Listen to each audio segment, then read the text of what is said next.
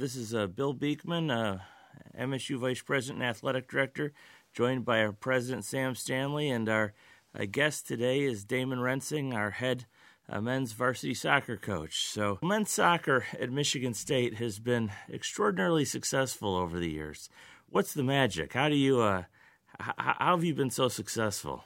I think there's been a few things, but obviously we've got a very good tradition. So the program started in 1956, so it's over 60 years old. In the mid to late 60s, we were national champions both in 67 and 68. That goalie on that team happened to be Joe Baum, who later was the head coach for 32 years.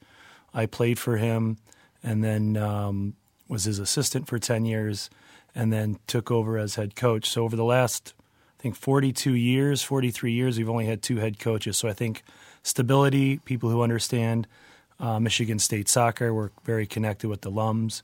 And then also soccer in this country, especially in the state of Michigan, has really grown and we've been able to pull in a lot of talented players from the state of Michigan along with the Midwest, and that combination has really been successful. I had a chance this weekend to spend some time with John McClain, who was a major part of the program during those times, and his enthusiasm for that program and for the coach and for all the experiences he had as a student athlete in MSU is extraordinary, and he's remained engaged with the university since that time. So it's really fun to spend a couple hours with him and hear a lot about his experiences at MSU, and that soccer program was a huge part of it. That's great to hear.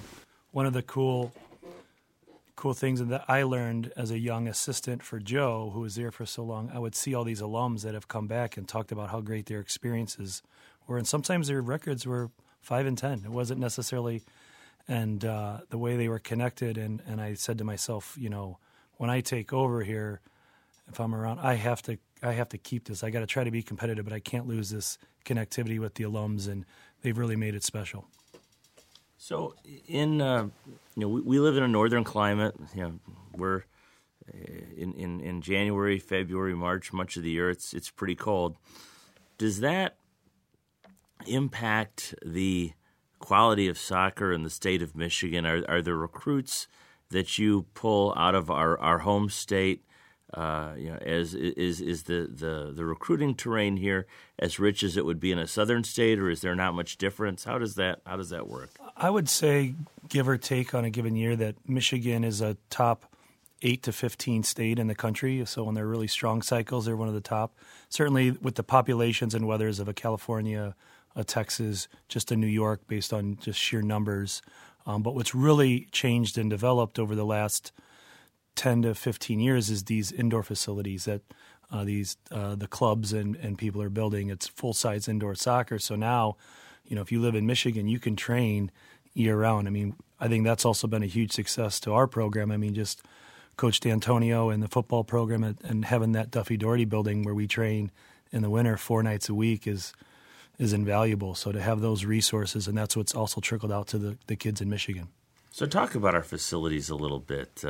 I think we believe we've got pretty solid facilities, but how is that helpful to your program?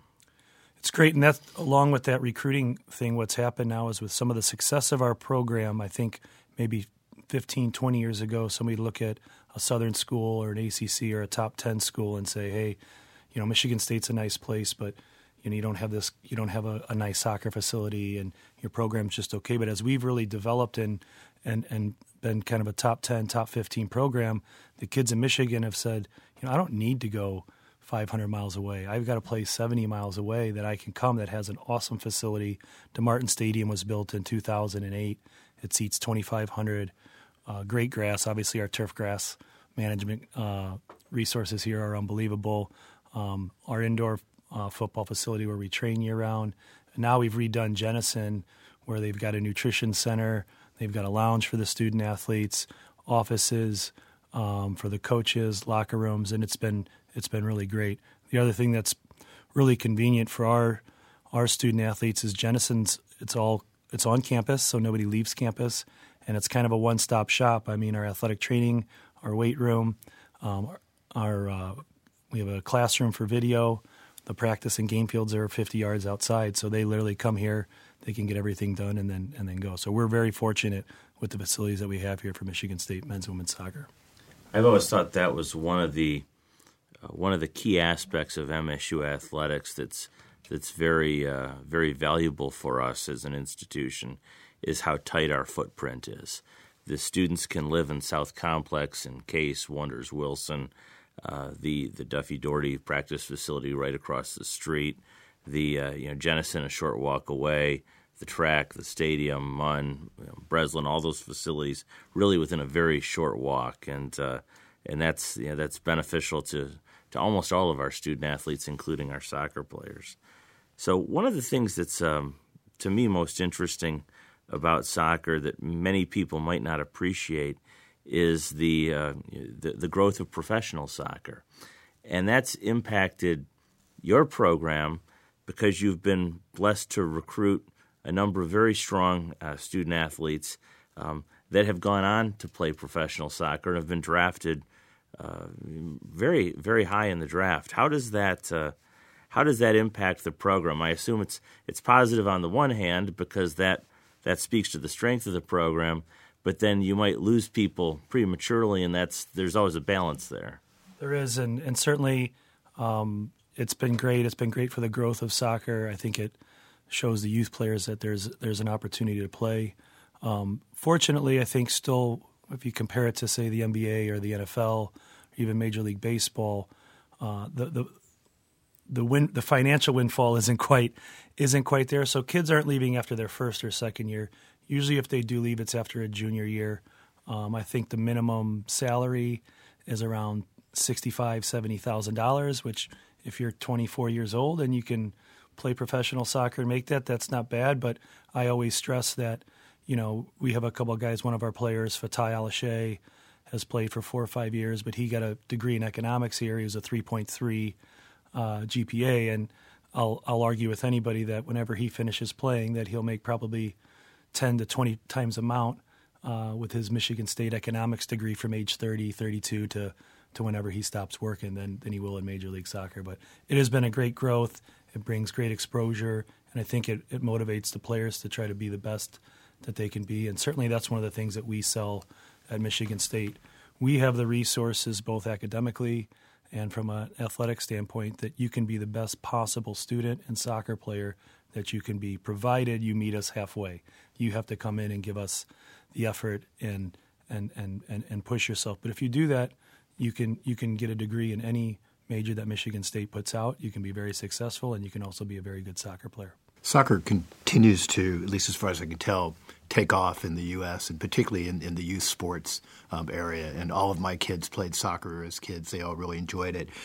But on the international level, that talent hasn't necessarily translated to, a great U.S. Men's team. Our women's team obviously is spectacular, and my son had a classmate actually, Becky Sauerbrunn, who's on the women's team, who's an outstanding player. Why haven't we seen so much growth in the men's team, do you think, in terms of world soccer? I think it's all relative. I think we've certainly really grown a lot. Unfortunately, when we started, a lot further behind the Italys, the Brazils, the Germanys, the Spains, they're also growing. So, we would almost have to grow at an exponential rate compared to what they are, and that makes it a little bit more difficult. I think one of our great resources is our country, but it's also can be a little bit of an obstacle because it's so big. So identifying the right players to be our best 17, 18 players in our country, whether it's at U17, U20, or the World Cup level, becomes more difficult, and they're playing in different climates, and just trying to mix all the different nationalities and styles of play can be daunting a little bit. And I think the other thing that makes it a little bit difficult is in our domestic league, they play to win, and their goal is to win championships. And if they can bring in a Brazilian player that takes maybe the opportunity of a young American player, that can come into play too. How much do you do any international recruiting at all? Here and there. We just had a young man that came from Denmark. I do, and if someone comes across our plate, certainly we do. A lot of the international players require large scholarships, and we only have 10. That's the NCAA allotment out of 26. So finding the right match there. And also I just feel at a school like Michigan State where we can recruit the best talent in Michigan and across the Midwest and the country. If I can give those opportunities and we can be successful, I like to provide that to those kids. You talked about style of play a little bit in talking about the U.S. team. Is there a style of play that you coach that Michigan State is known for compared to your Big Ten peers, or are there different? I mean, just by way of example, when you think about football, you think about the West Coast and the Pac-12 as being more of a pass-oriented game. You think of the Big Ten as being more of a sort of run it right down the middle-oriented game. Does that hold true in soccer? Are there different styles of play that you see regionally across the country, or that you might find more of in the Big Ten? I think there is. I think Big Ten soccer is a little bit more industrious, so maybe not quite to the ground and pound that you would say and for Big Ten football, but I think defense is definitely more of a priority in the Big Ten. And so, but there's different ways to achieve that. And the conference obviously has very good athletes. It's competitive. Sometimes I think it gets a little bit of a knock because we are one of the most talented conferences, probably us in the ACC, but we just have a little bit more of an emphasis on defending. So what about this coming year? You're in soccer. You have some activity in the fall, but then you get active again in the spring. So it's one of those sports that kind of takes a break over the holidays and kind of is in two parts. As you get geared up for your spring season, what are you excited about? Are there any players you're uniquely excited to see take the field? Well, I really enjoy this time of year because the wins don't really count or the losses. So what we really try to focus on is the individual and individual development this time of year. And our thought is if we can improve every individual 10, 20, 30, 50%, then we come back as a collective group in August, which is when you really focus on the team, we'll be that much better. But, yeah, we've got some young guys. One of them is our All-American 2 years ago, Giuseppe Baroni, who was out this fall with an injury, returns. So just to have him back would be great. We've got Michael Miller, who's going to be a senior midfielder who's very good. Two local guys, Jack Beck from DeWitt and Farai Mutatu from Hazlitt, who are going to be juniors, and they're starting to come into leadership roles. So it's always neat not just to have a Michigan kid, but kids that are actually right from this community. And then certainly our goalkeeper, Hunter Morris, has got 1 year under his belt, and we think his potential is through the roof.